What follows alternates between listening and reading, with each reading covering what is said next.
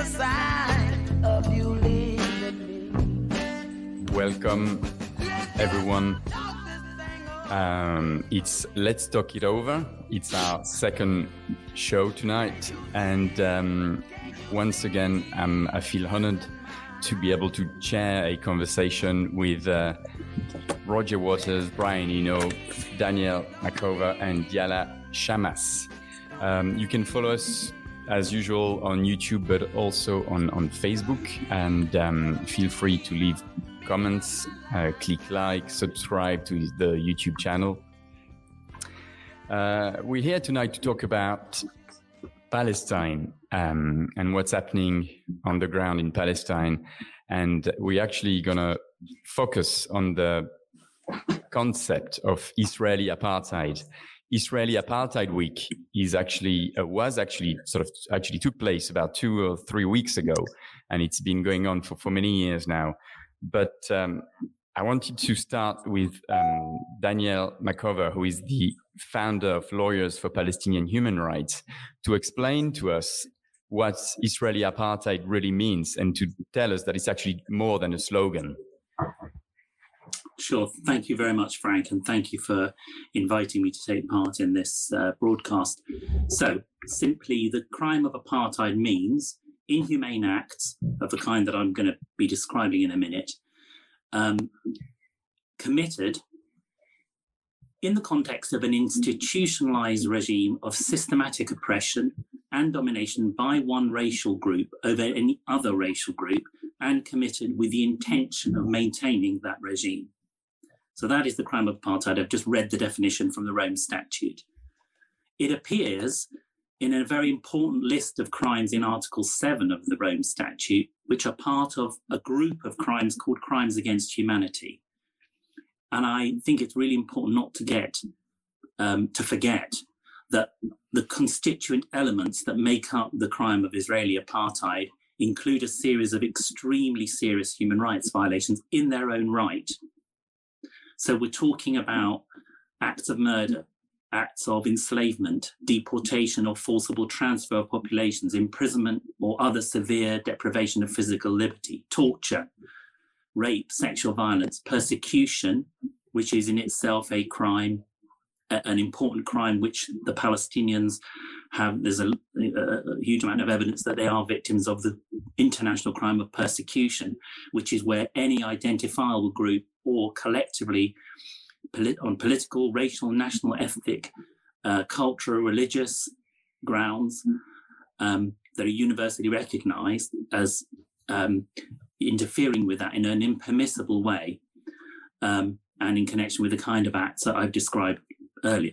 So what we're talking about in the context of an apartheid regime is where these become institutionalized acts, inhumane acts, and where there's a racial group, clearly a racial group element. So in the context of Israel, Palestine, what are we talking about? Well, the Russell Tribunal, whose findings I'm going to summarize when I'm giving this part of the chat, really, are vital for any person who wants to educate themselves. And of course, there have been a series of reports on Israeli apartheid, both before and since the Russell Tribunal met in Cape Town over a decade ago, and Roger was on the jury and reached findings with the other jurors.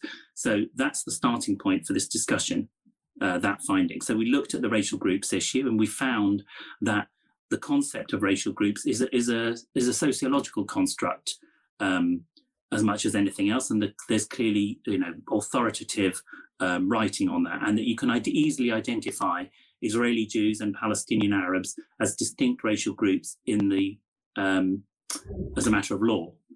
And so, what are the individual acts that we say are the inhuman acts of apartheid in the Israel-Palestine context? Well, I'll give a few examples that need to be better known and understood by those listening and by us as kind of advocates on Palestinian issues, which are the widespread deprivation of Palestinian life through military incursions, targeted killings, the use of lethal force against demonstrators, which the March of Return is an example of where that has happened, but there are many more. torture and ill treatment of Palestinians in the context of widespread deprivation of liberty through policies of arbitrary arrest and administrative detention without charge. These are the daily lives of West Bank Palestinians and Gazans who get captured and taken into custody. But this is daily life, and that we have a huge amount of evidence of that, and we need to keep on telling the public about it. Excuse me. Systematic human rights violations that preclude Palestinian development.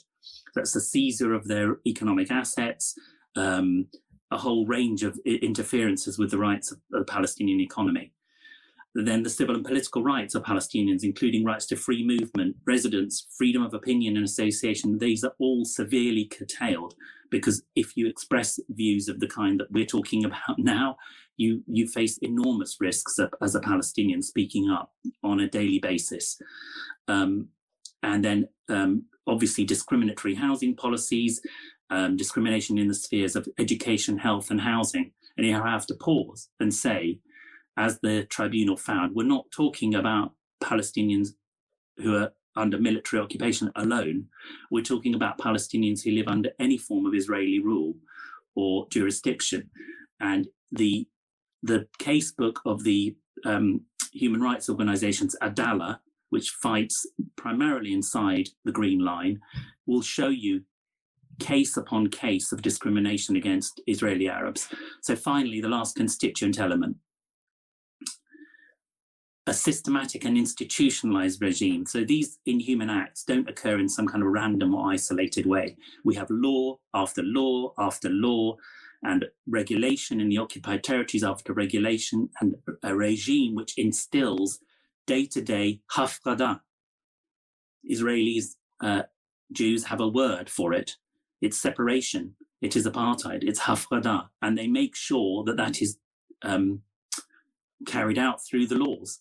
And the Jewish Nation State Act is one of the latest. But if, again, you look at the Adala casebook, we have the year before last, in 2019, the UN Committee on the Elimination of Racial Discrimination, CURD, issued a report in which they went through a series of domestic Israeli laws which instill Israeli apartheid inside the Green Line. Please educate yourselves about what those laws are. I'll just name a couple. The Admission Committees Law, the Family Reunification Ban Law, the Breach of Loyalty Law. These are all directed at an institutionalized system whereby Palestinian Arabs inside Israel are discriminated against in an institutional way. This isn't an accident. This isn't racism of the kind that exists in a number of societies, because it's fully institutionalized. Some countries you will find that, apart from Israel. China, arguably in parts, in relation to some of its minorities. Myanmar in relation to the Rohingya. So we're not talking about uniquely Israeli apartheid, but Israeli apartheid has all the attributes I've just explained. Okay. I think that's probably enough by way of introduction from me. I mean, I think it was important to set up the scene, but the problem we have, I think, and Roger and Brian can attest to that, is that it's obvious when listening to you that it can apply to Israel and Palestine, but when you say it, like Roger and Brian have said, for the last few years, you get attacked. For example, like Yanis Varoufakis, who is also part of the show, tweeted, I think last week, join us next Monday for a show about Israeli apartheid. And I checked the replies, like on, the comments on his tweets, and a lot of them were, you're obsessed with Israel. You bunch of lefties are obsessed with Israel. So I want to ask Brian or Roger, why are you obsessed with Israel? I don't know who wants to start. Yeah, Brian's going to have this one. He's muted. He's unmuted. Yeah, I'm unmuted now. Well, first of all, Israel wants to be seen as part of the community of Western nations. So it wants to claim that it holds itself to the same moral standards that, for instance, the countries of the EU do. Well, would we allow any other nation in Europe to behave in the way that Israel is? Suppose that Belgium decided that, for example, that all the French speakers in Belgium should be a secondary nation, a secondary group of people, and that suddenly there were different rules for them. For instance, they weren't tried in civil courts anymore, but in military courts, which is the case in Israel with the Palestinians, for example. There's a different legal system for them, effectively. We simply wouldn't accept that. And so I don't really think it's obsessive to say that shouldn't be the case in Israel either. You know, we have a right to say that this is not an issue to do with being Jewish or anything like that. It's an issue of human rights, as Roger always reminds us. It's a human rights issue. And it's a human rights issue that we are quite intimately involved in, actually, because, you know, part of the history of Israel is of British intervention and of the British sort of setting up a system that in many ways still obtains today. And of course, they're very big trading partners for us. We're happily selling weapons to Israel, and we have to ask, what are those weapons in the service of? And it's quite clear to me that they're in the service of a system that any person here who understood it would object to. Of course, the fact is that very few people know about what happens inside Israel. And very often when they find out, they're quite shocked to discover, for example, that Palestinians don't have the same water rights as Israelis do. You know, all of these inconsistencies, from housing to legal systems to education to the right to travel, the ability to move freely, and so on, things that we take absolutely for granted here are not taken for granted in Israel. And for half the population, they are not the case. So perhaps I'll stop there. I have more to say about this, but thanks, Ryan. We've got more time, but thank you, Roger. That was the point of the tribunal, right? The Russell Tribunal was about saying this is apartheid, but we are also guilty because, in a way, what our countries are doing is aiding and abetting a crime. And you've been sort of talking about this and screaming this out loud, including in your concerts for many years now, right? Yeah, but hi, Daniel. We haven't met before. Diala, I'm dying to hear what you have to say. Very nice to meet you. We haven't met either. I actually wasn't there in Cape Town. I wasn't on a Russell Tribunal jury until 2012 in New York. So having said that, I'm very proud to have been on one ever. And in fact, I went to Brussels for the next one, the kind of follow-up deal that we had in Brussels a couple of years later. I'm sort of recovering from this being an hour later than I thought it was going to be. As Frank will tell you, I got all ready for it. I put on my fucking coat. I walked down the pub. I pushed open the door of the public bar. I went and sat on my usual stool, and I went, Fred, to the barman, where is everyone? He said, you're an hour early, mate. And so I'm slightly discombobulated by that. But what would we do if the Belgians did it? Well, it would depend entirely, Brian, as you well know, on whether it suited us or not. And when I say us, I'm not talking about us. I'm not talking about the people of Great Britain. It would depend entirely on whether it suited Metrovickers. They don't exist anymore, but some engineering company who makes bombs or anybody. And in consequence, through them exerting their power, the Tory government. It depends entirely on whether it suits them. Well, it happens to suit the current government of the United Kingdom. The Flemish-speaking people of Belgium are not in control of the French-speaking people. But if they were, we wouldn't give a shit about the French-speaking people. That's not what it's about. It's about economic and political convenience. And it is convenient for our governments in the West, notably the government of the United States and the UK and France, in fact, all of them, to go, whoa, no, we can't, let's not call that apartheid because it's not convenient to us at the moment. And also we wander around with an enormous burden, the burden of the Holocaust on our shoulders, and it makes it impossible for us to speak truth about Israel now, because we're not allowed to, because we'll carry an enormous burden of guilt, and so that's why we don't. And when Brian was saying about they don't have any freedom, all those rights and things, this is not just true of, and I know I know they're not like circumstances, but there's no freedom of speech in England, right? What do you think all this bullshit that's going on about the British Labour Party is all about? With Jewish Voices for Labour being silenced one after another, excluded on the basis of no evidence, given no opportunity. I was just watching the beginning of a documentary about Jackie Walker. It's called Witch Hunt. I actually watched 7 minutes of it and I went, oh, I'm late for the pub. And so I came dashing down here and whew, thank goodness you're here. Otherwise I'd go home again. But I look forward to watching the rest of the story about the witch hunt of Jackie Walker. But in England, people are not allowed to speak about Israel.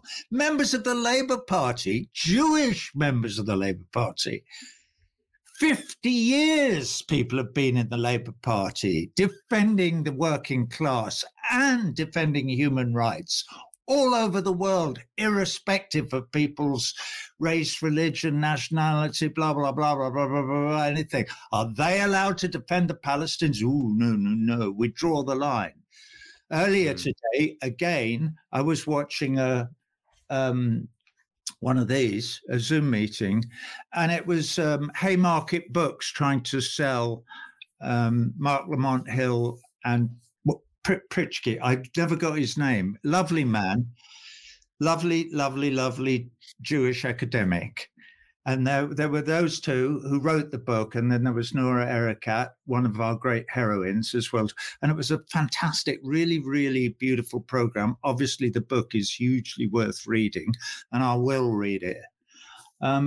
So the word is out there, okay? And I'm assuming that anyone who has tuned into this Zoom thing already knows, with all due respect to Daniel, everything that Daniel's told us, because we all know it. We all know it to be absolutely the truth of the matter. We don't need to discuss it. We know all about the history of Palestine since the beginning of the 19th century. Well, certainly the last quarter of the 19th century and everything that happened in the 20th century and blah. So I'm rambling on a bit, but what interests me and why I watch things with such hawkish concern, I perch on the top of my pine tree waiting for something that I can swoop down on, consume. And the things that I want to consume are little nuggets of what do we do? This is, and we're doing it. This is us doing it now. And clearly what we do is try and increase the size of the choir.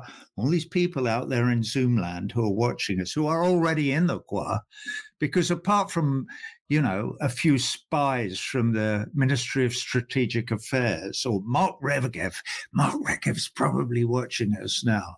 No, he's not, because he's entirely secure in his belief that he's inviolate, or he gives that impression whenever you hear the prick speak about anything. All right, I'll stop. I want to hear what Diala has got to say. Yeah. Everything in the world. I was going to go to muted. I'll go. I was going to go. You go.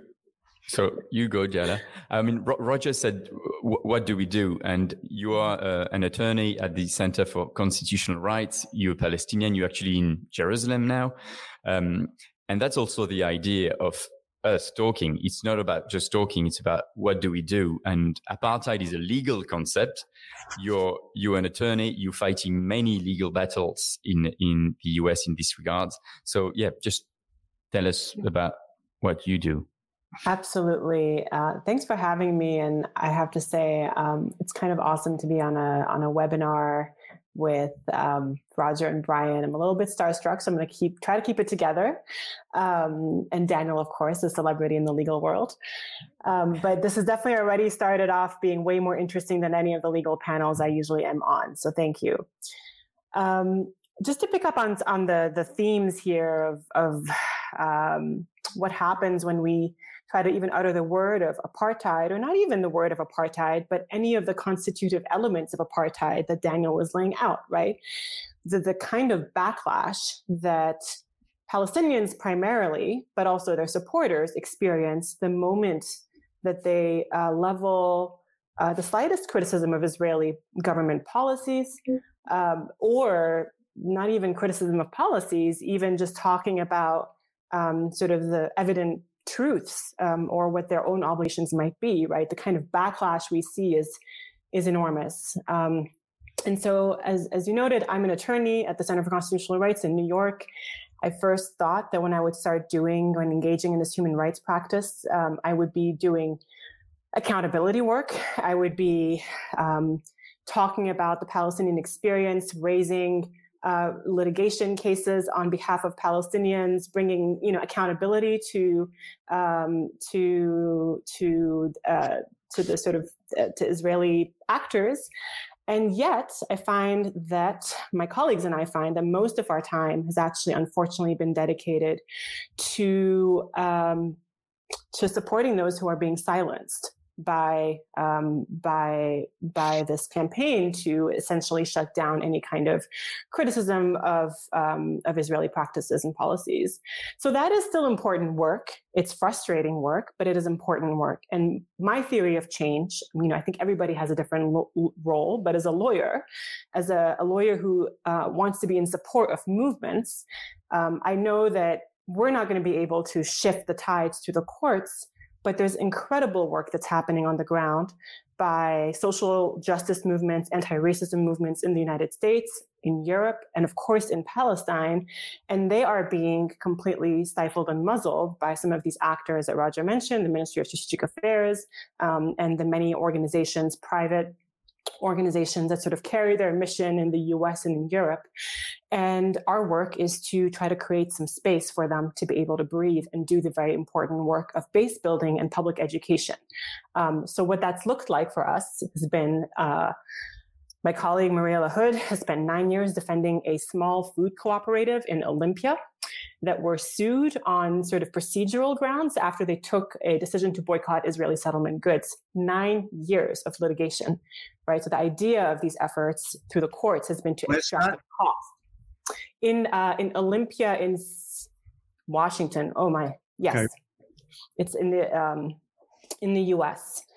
We represent Students for Justice in Palestine in a lawsuit against Fordham University in New York because the university refused to let them organize on campus. And so this idea of constantly having to push back against these tides is like a really important one. But of course, it's not enough, right? We don't want to be constantly on the defensive. And so what we're trying to think about is how do we flip the script, right? How do we take this position of being on the defensive and remind people who this is about, what this is about, bring the Palestinian perspective back in? And of course, I've been giving examples of what's happening in the US, but let's not forget that Palestinian civil society organizations here on the ground in Palestine are really bearing the brunt of not just litigation in Israeli courts, which, it happens all the time, but of like military incursions into their offices and arrest of their employees. So that's just a real live reality that's also important to kind of reference. But I just want to give one example of this kind of idea of how we might want to try to flip the script. And this is an example of a case that I worked on involving Airbnb. So I think as people might be familiar with Airbnb, the company had taken a decision after a lot of really incredible movement organizing Palestinian human rights groups, pushing them to sort of say, at the very least, don't be complicit in war crimes, don't be complicit in the illegal Israeli settlement enterprise. Don't allow Israeli settlers to list their illegal properties, illegally acquired properties on your platform. And so in 2019, they actually decided that they would remove 200 or so properties from their platform. And immediately they were sued in a US court, in US federal court.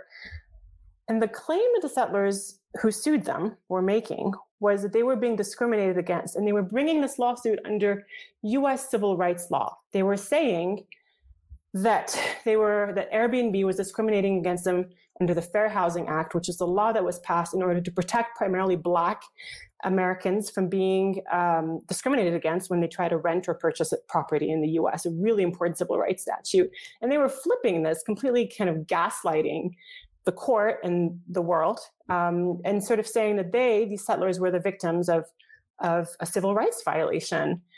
And they were sort of seeking damages. And so if you looked at who was actually suing, these were not just any settlers. They were some of the leaders, they were,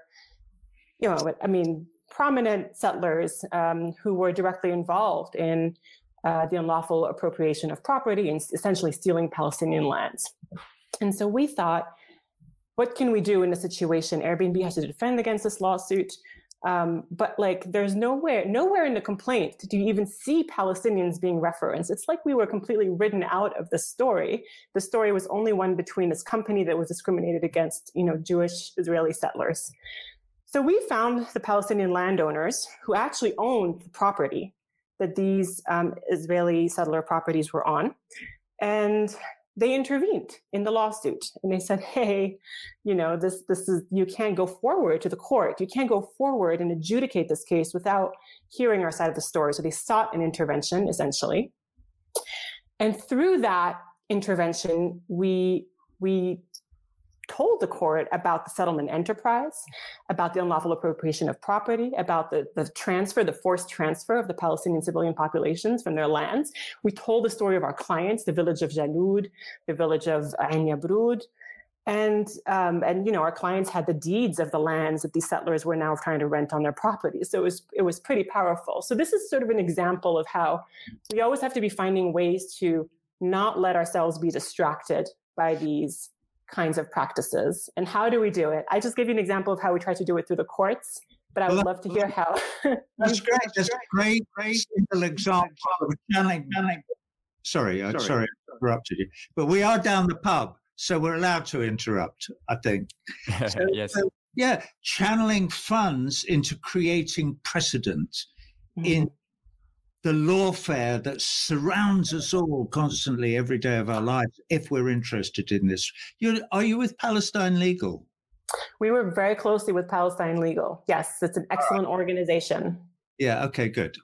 Finish the story. Sorry, go on. I'm very good with Dima Khalidi, so I know. Sorry, who was that interrupting? That was me. Good. I just said, could I hear the end of Diala's story? Yeah.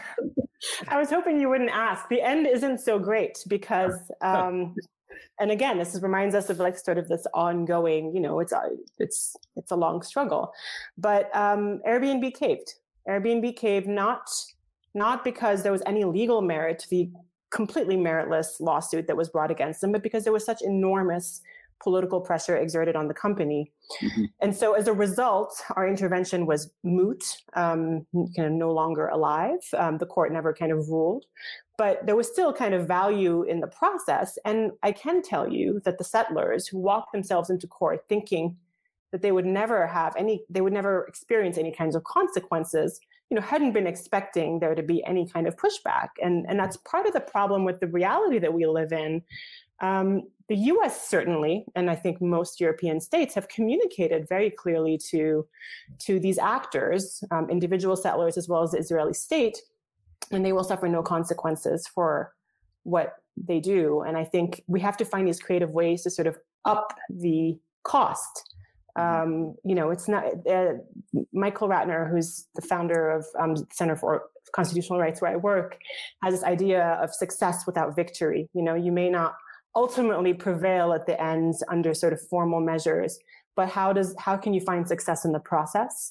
And that is sort of the space in which we have to live in, considering the power dynamics of what we're all, what we all know so well.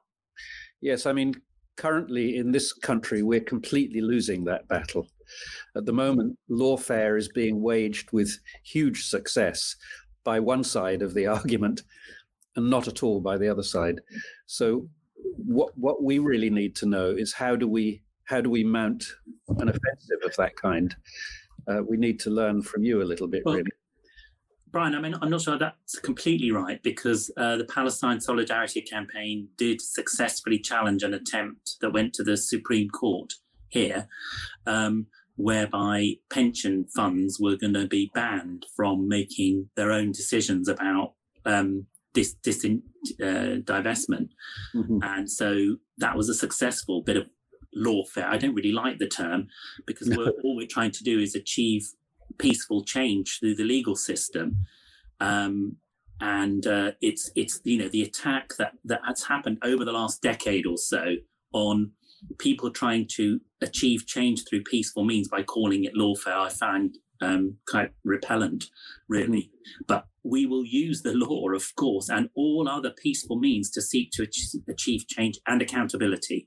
And I think, I mean, what Diala said, which I think really, as lawyers that are active in this field, I mean, maybe we're trying to convince ourselves, but I don't think we are. I think we're backed, and I constantly get reminded by people like Raji Sourani, the director of the Palestinian Center for Human Rights in Gaza, that we have a moral and day-to-day obligation as lawyers to never forget our strategic optimism, as you might call it.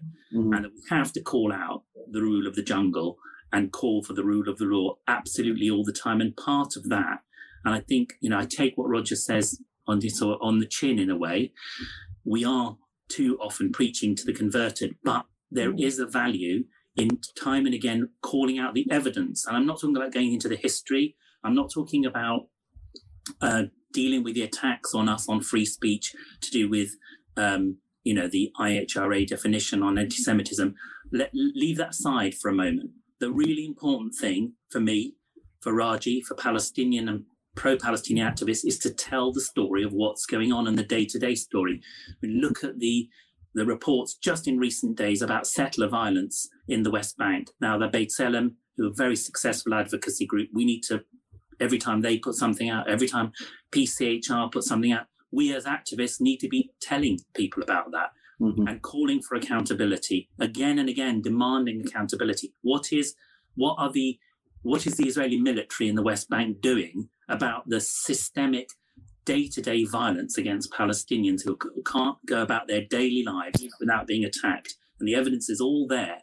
So that's what governments need to be asked again and again. What are you as a government doing to enable Palestinians to just take their olive crop in? What are you doing? Why are you silent in the face of these daily acts of violence?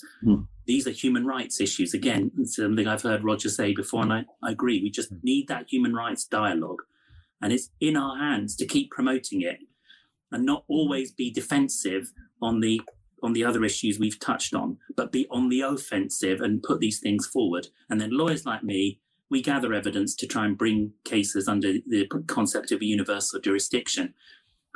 With some success in the past. But of course, the institutions and the governments try to close that option down, but they can't keep closing it down, because day to day, we're seeing other international criminal suspects, whether it's Syria or other jurisdictions, being arrested and prosecuted in those countries. The same laws apply to Israeli suspects. Where there's evidence and Israeli suspects reach these jurisdictions, we need to keep pushing the governments to implement the rule of law and take these people to court. Where there's the evidence, prosecute them.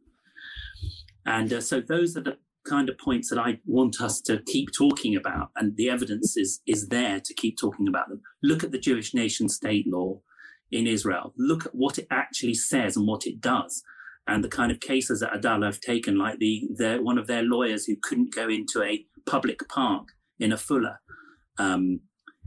before they challenged that. And that was one of the local authorities just saying, we can't have, this is a Jewish space.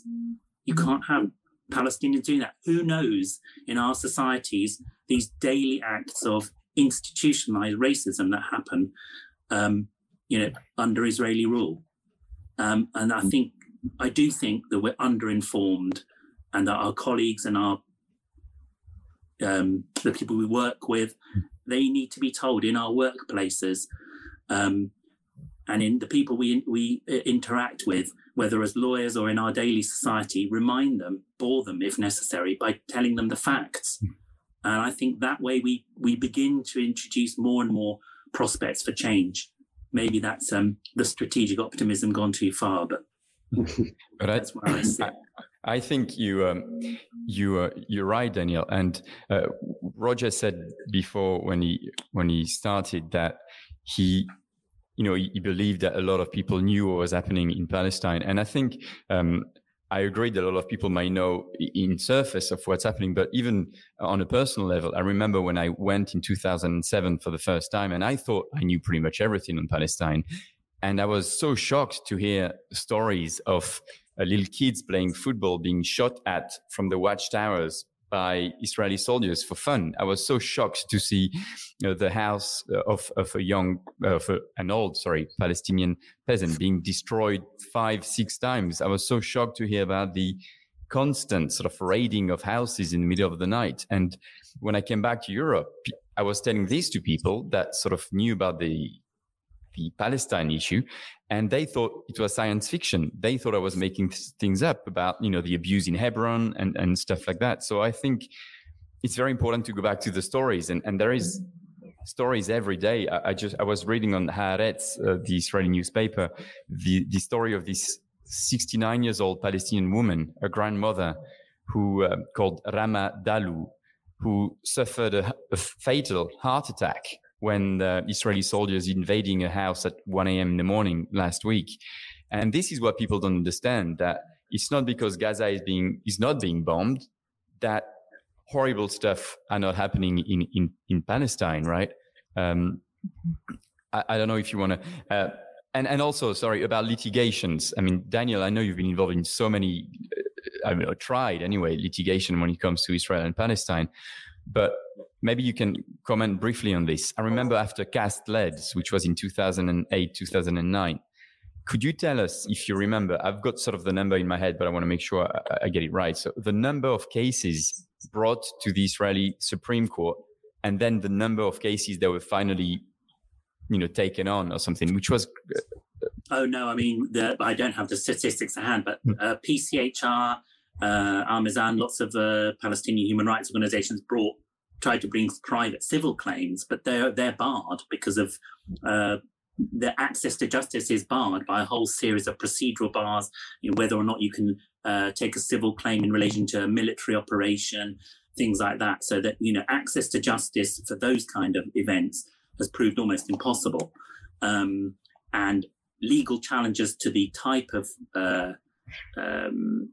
campaigns by Israeli or Palestinian human rights organizations, there were a whole series of cases, as you say, that were taken to attempt to shut down the military operation on various grounds, and attacks on the legality of the siege on Gaza, all of which have failed. So the casebook of the Israeli Supreme Court is another part of educating people as to what has gone on. And I can talk a bit more about the war crimes cases that I've been working on, but I don't want to bore people with those right now. I think the most important thing is to look forward, and we can talk about the ICC maybe in a little bit later. I think Roger wants a drink. Yeah. Did you say I want a drink? You did that. No, I'm fine, thank you. I don't need anything to drink.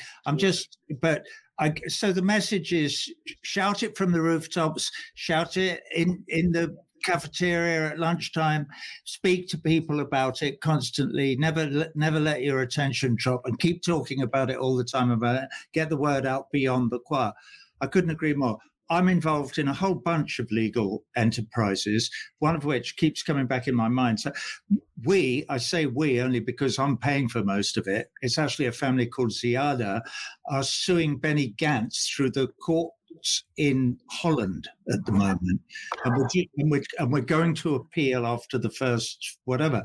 And it may well be nothing, but it's to keep people focused on the fact that there are occasional places where you can put your money where your mouth is, or put your shoulder to the wheel, or talk to somebody about it and say, look, we're suing this guy for murder.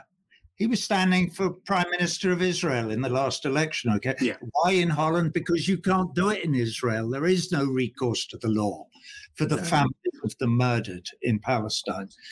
So anyway, that's it's kind of a side issue. But yeah, we are shouting it. And I also, don't think it's a side issue at all, Roger. These legal attempts to get accountability are vital because they show the stories and they show the lack of access to justice locally, and that you cannot get access to justice or any form of justice for Palestinians locally. And that's why we're having to go. Nobody would be wandering off to courts in the Netherlands or in the United Kingdom or in America or any other jurisdiction if it was possible to get justice domestically. So that's part of the story.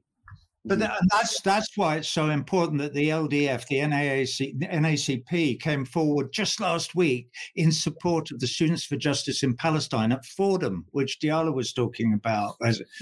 All of this stuff is going on all the time, and we're getting new information back all the time, and some of it is occasionally encouraging. And what Diallo was saying 10 minutes ago about the huge backlash, if you mentioned the word apartheid. When she said that, I wanted to say, not like you did 10 years ago. 10 years ago, you couldn't mention the word ever. It was completely verboten. So we have moved forward. We have made huge progress. And also, Diala, you mentioned BDS. BDS has made huge strides, and there are huge strides being made on the campuses in the United States of America. You know, the student body there. I've seen it. You know, I've watched it happen in front of my eyes, and it's hugely encouraging. And we are going to reach a tipping point at some point. Sorry, I interrupted you when you were interrupting me. I did. I was just trying to get you back, Roger. No.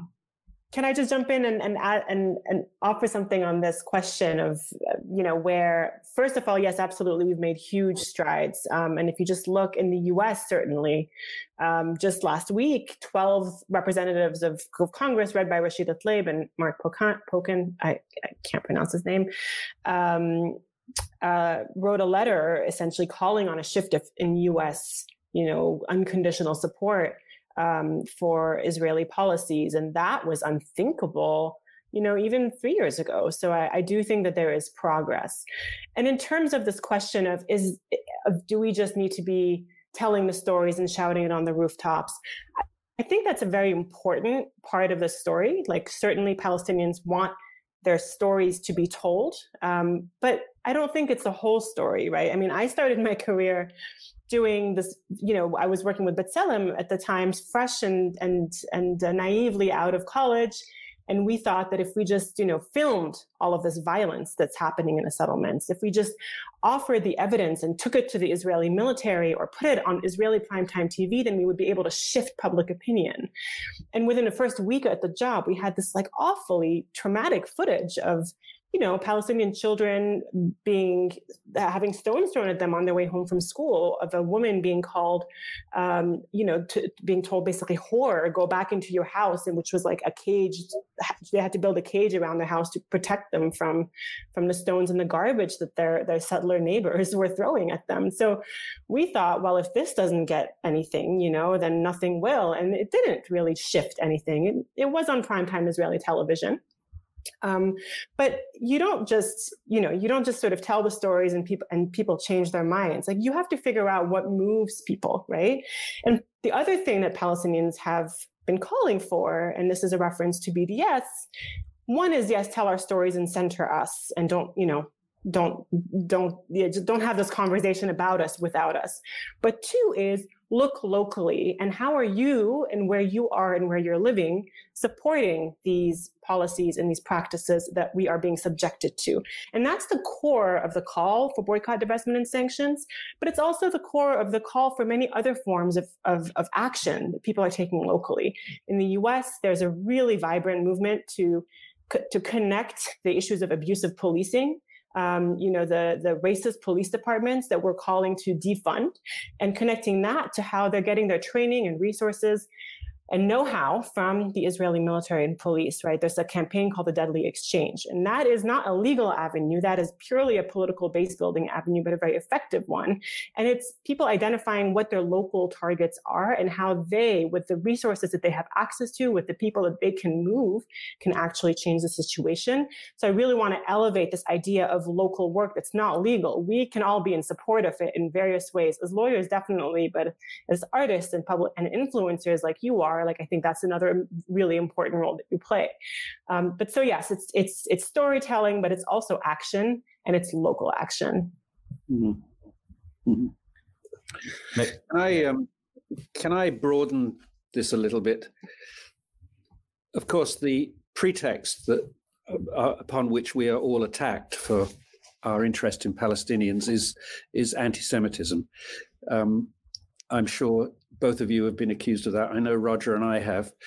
And I would like to look at that a little bit more, because I think if anything is going to inspire anti-Semitism, it's this type of behavior by the Israeli government.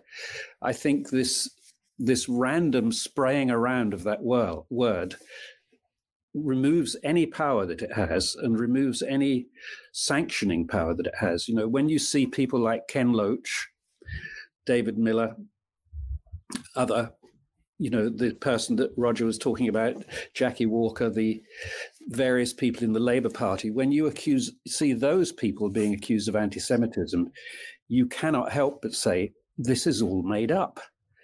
And it suddenly makes that charge worthless. It's crying wolf. And so you have to think, why are these attacks being particularly directed at people from the left?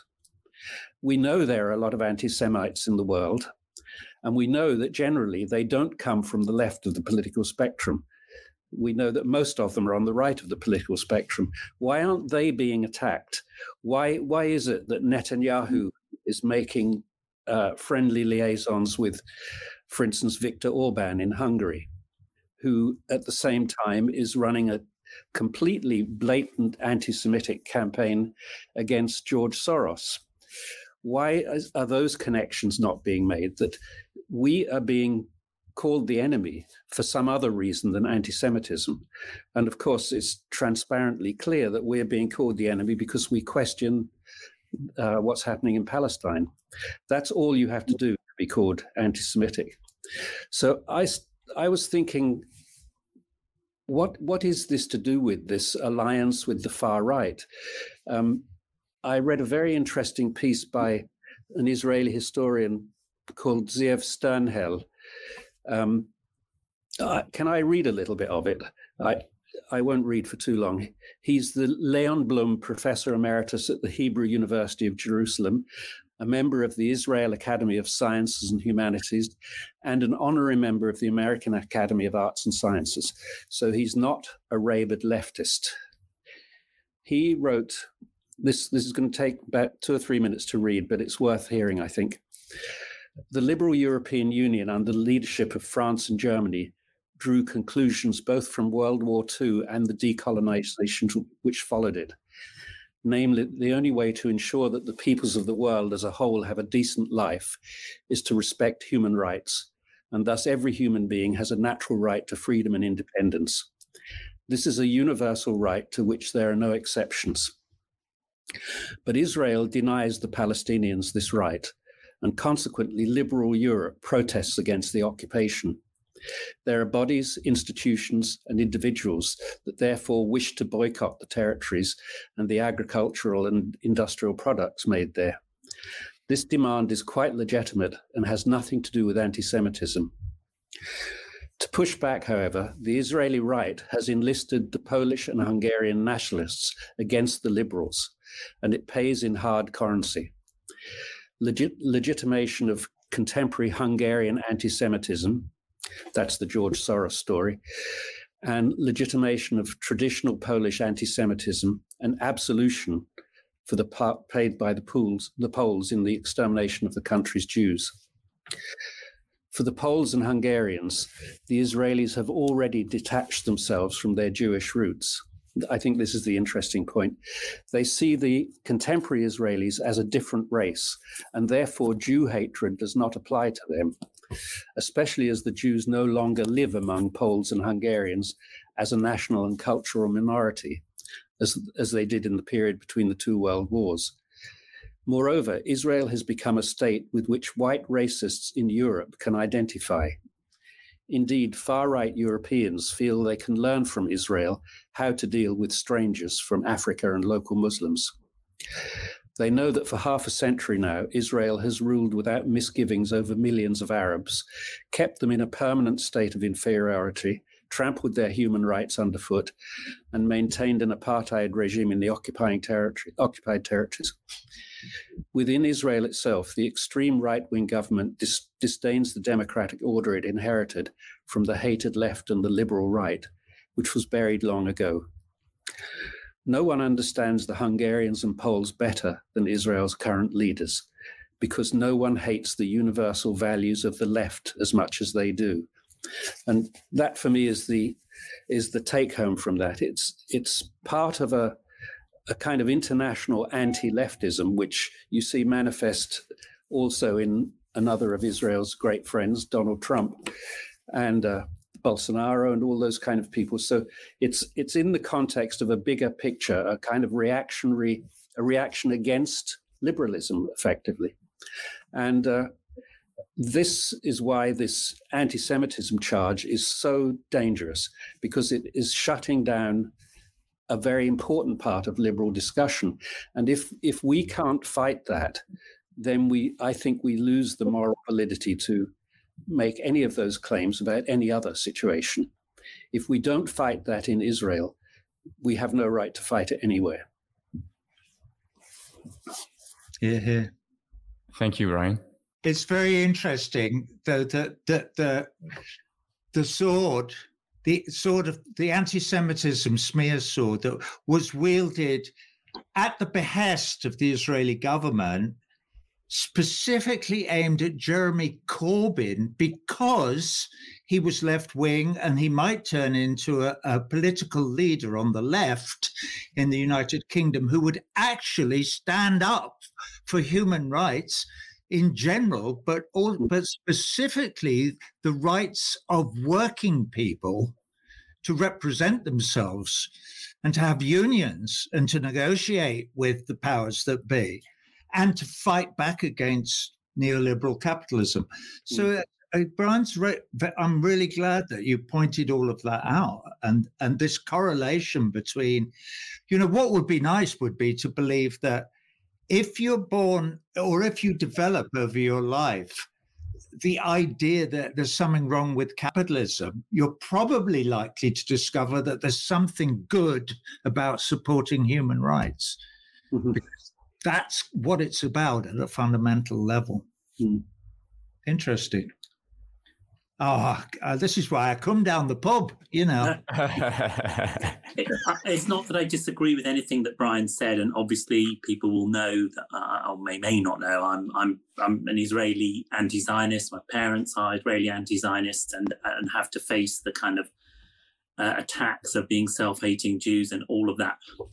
So I'm with you entirely, but my concern is part of the failure of the left is to have allowed the pro-Israel lobby to get into this ditch with them and not continually come back, because the two groups that suffered the most from this are the true victims of anti-Semitism, and we have got a rise in racism and anti-Semitism in Europe with the Brexit thing in England in particular, and religious Jews, often not Zionists, face daily attacks in parts of London and in Manchester and other places because of the rise of racism, and that they have lost out in this while we've been in the ditch fighting on the IHRA in this, and the Palestinians have lost out in my view, because it was, Diallo said, used an interesting phrase, I can't exactly repeat it, but you're talking about us, but our story isn't there, like we're absent from the narrative. And I do feel that whatever happened in the last 3 years here in England, I feel very frustrated that the story of Palestine, the pro-Israel lobby, won because we weren't constantly talking about the story of Palestine, but also that it comes from a settler colonial project that we have to analyze and discuss, regardless of what they call us. So keep discussing it, keep analyzing it, keep telling the stories, keep backing legal battles, keep backing BDS. Some of the things that Diala said, we could be talking about why it's necessary on a human rights level. As Roger said, bring it back to human rights. Why should we be supporting, in this instance, in this local community, some kind of violator of human rights? Because if there's a cost to the violators of human rights, an economic cost, that they can't do business in the normal way, that local sanctions, local action makes it less attractive. And the great example there was, if Israel can't export its arms and its military training and its police training, that has an economic cost for Israel. But, you've got to work over years. And this is work of generations, sadly, because states aren't yet engaged in it, by and large.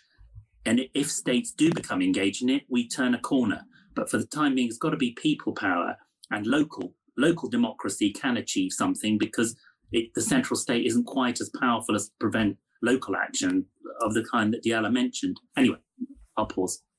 Like the supporters of Celtic Football Club turning up with their Palestinian flags to matches. I mean, I think sport is going to be hugely important, and I don't think it's very far down the line that we're going to stop playing soccer with Israel. And I think it'll have a huge... get on the front foot on football and everything else, and be just out there making those points, as I feel something that we just got to do, as well as having to fight off this attack on our free speech. I don't know if you heard, but Diala, before you go, the last call bell as just, for last round of drinks. We've got about 5-6 minutes left. So if you want, Diala, obviously you can start, and we can start going briefly around the pub table before closing. I was just trying to move us away from the sports conversation, because I was not going to be able to follow up on that. And just to address, so I'll say one thing. Yes, the kind of push to smear anyone who dares speak out against Israel as anti-Semitic is a very real push. It is one that the Israeli government has prioritized. We have reports that they've issued openly, sort of saying that this is going to be their foreign policy priority, in terms of passing things like the IHRA, which Daniel mentioned, and that's the International Holocaust Remembrance. Thank you. Yeah, it's Alliance is the last. There we go. Yeah. Teamwork. And it essentially, amongst many examples, it equates criticism of Zionism and criticism of Israel with anti-Semitism. So it's a very dangerous framework, and even the original authors of the framework of the definition have sort of rung the alarm bell, saying this is not how it was intended to be applied, right? So unfortunately, it's now being pushed at the levels of the U.S. government. It's been adopted. And also private companies, right? Facebook is considering policies that are similar to the IHRA, considering removing comments and Facebook posts some comments and Facebook posts that are critical of Zionism or Zionists and Israelis, on the assumption that they kind of fall into anti-Semitism. And so that's a very dangerous kind of path to go down. I just wanted to note that one is the really significant, and if there's Americans in this Zoom world, in the U.S., it's Christian Zionism that's one of the biggest drivers of all of these policies, and that movement has deeply anti-Semitic roots in and of itself, and we don't talk about that enough. And I really encourage people to look at some of the research by Political Research Associates who've been writing about Christian Zionism and anti-Semitism, like the sort of white supremacist alliance with Christian Zionism.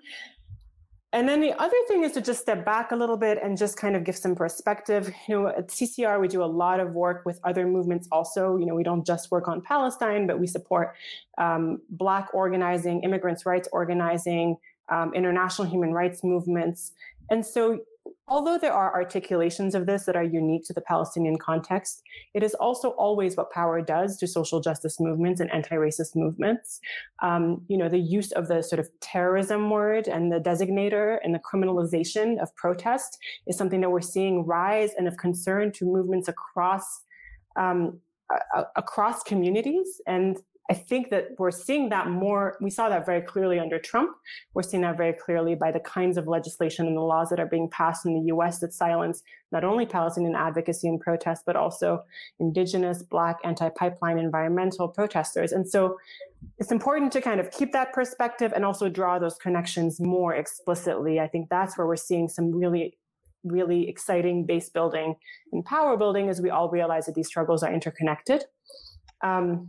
And I think also just remembering, as you all have done really wonderfully, and I also just really appreciate all of the, Brian and Roger, like you are not required to be talking about Palestinian rights and human rights, and yet you've taken a lot of fire for it, and so I'm really appreciating the kind of solidarity that you all and many others have exhibited. And I think continuing to center Palestinians in Palestine and in the diaspora and in the refugee diaspora in these kinds of conversations is really, really important too.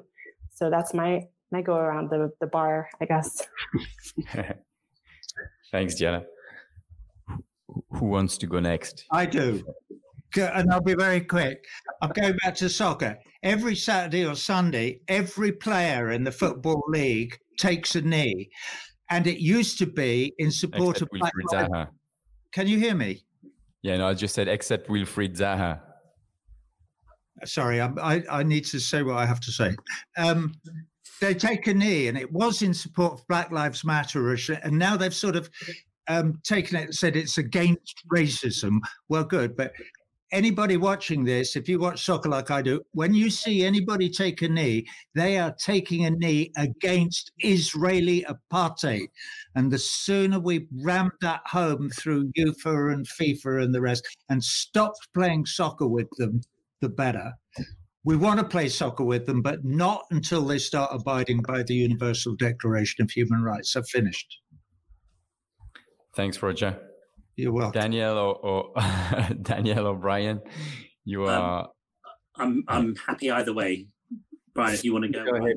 You go ahead. I mean, the only thing that we didn't touch on so very briefly is the International Criminal Court. So, I was going to ask. We know recently that there was important decision that that there is jurisdiction of the ICC to look into the alleged crimes that have been brought before the court by Palestine, and Palestinian human rights organizations have provided the court with a lot of evidence, including on settlements, persecution. I mentioned the whole list of crimes against humanity. So there will be an investigation if it's allowed to proceed. But one of the things we have to guard against, and so voters and campaigners in Britain and France have to be very alive to this, is the US may try and bring a resolution under Chapter 7 and say, we would laugh at this, that somehow the peace process is going to be endangered by the International Criminal Court going about its job of investigating international crimes of the most heinous kind, that somehow there's some kind of peace process this is going to interfere with.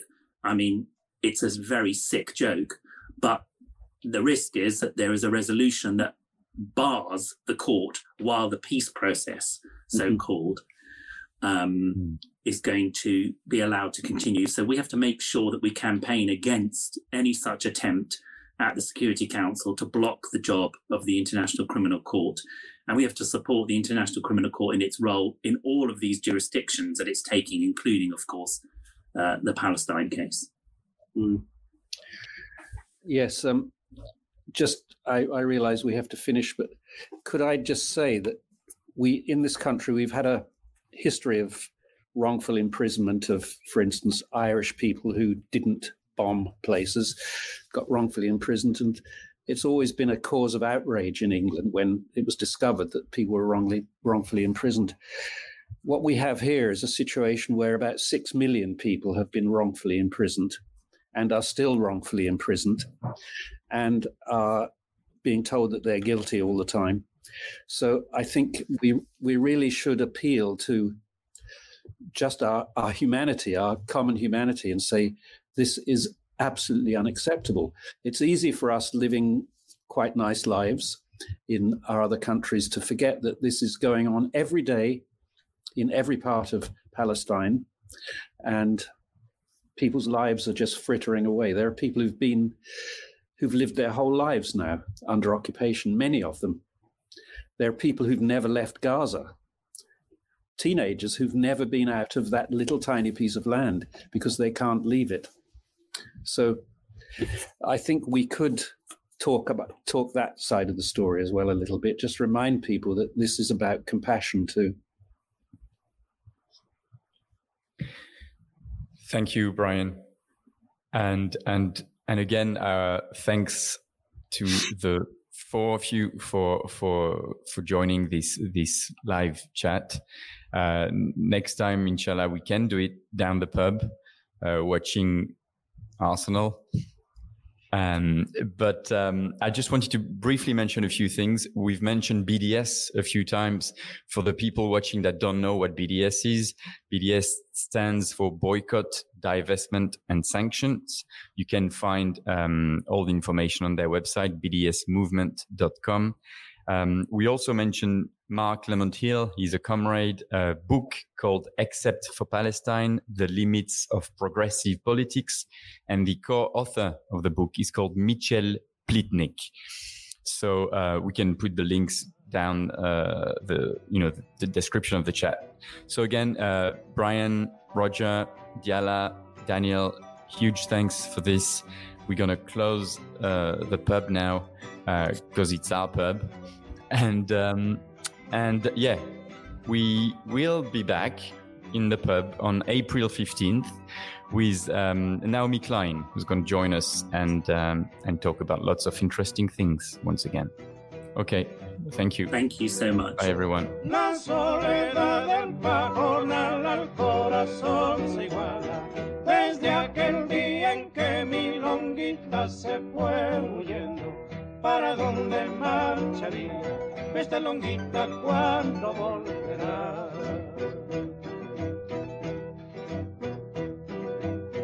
Han pasado ya 6 cosechas, en el campo solo hay rastrojo. Con tu partida has dejado en mi alma solo abrojos.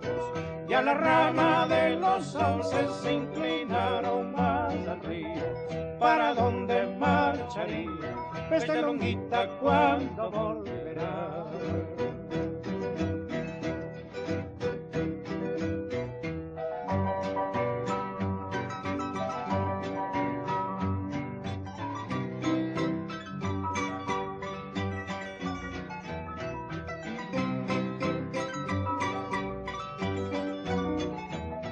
¿Para dónde marcharía esta longuita cuando volverá?